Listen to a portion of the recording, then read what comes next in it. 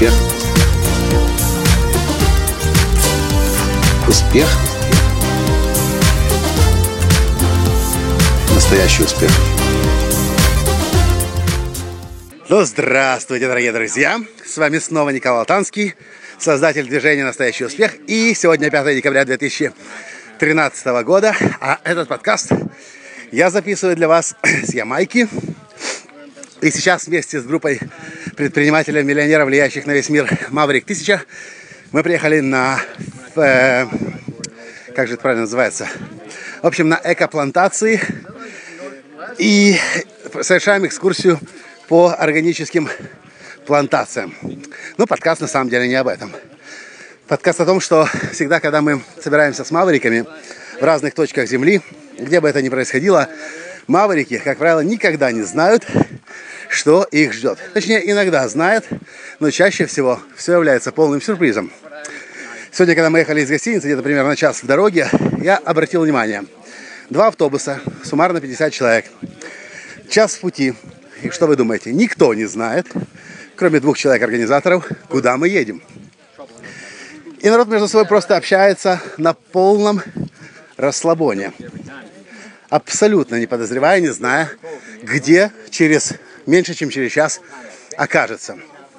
И я задумался, как много людей, обычных людей, не предпринимателей, не бизнесменов, не людей, которые не влияют на весь мир, как много людей могли бы позволить себе ехать в неизвестном направлении, неизвестно куда. А нам еще сказали одеть плавки и выдали полотенца, и сказали, это будет точно не пляж. Мы, кстати, до сих пор не знаем, зачем нам выдали полотенца. Все 50 человек ехали абсолютно спокойно и уверенно.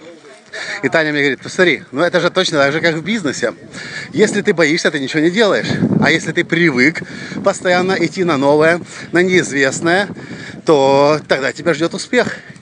И действительно, здесь, наблюдая сегодня за 50 мавриками, люди, которые зарабатывают все значительно больше $1 миллиона в год, я заметил абсолютное спокойствие перед неизвестным. И это одна из тех характеристик, которые абсолютно нужны для успеха в жизни. Если вы боитесь, если вы переживаете, вас что-то останавливает, то вы никогда не начнете делать то, чего не делали раньше. Вы будете бояться рисковать. Вы будете находиться в зоне комфорта. И, естественно, ваша жизнь будет, скажем прямо, посредственной. Поэтому задумайтесь, где вы можете начать рисковать, где вы можете начать выходить за рамки зоны комфорта. О, овечки. Где вы... Я забыл, что я хотел сказать. В общем, примерно вот этим я хотел поделиться. Будете бояться, вы не будете никогда настоящего успеха в жизни достигать. И выход за рамки зоны комфорта нужно сделать своей привычкой. И ежедневно за рамки зоны комфорта выходить, чем бы вы ни занимались. С вами был ваш Николай Алтанский, и до встречи в следующем подкасте. Пока! Успех. Успех. Успех.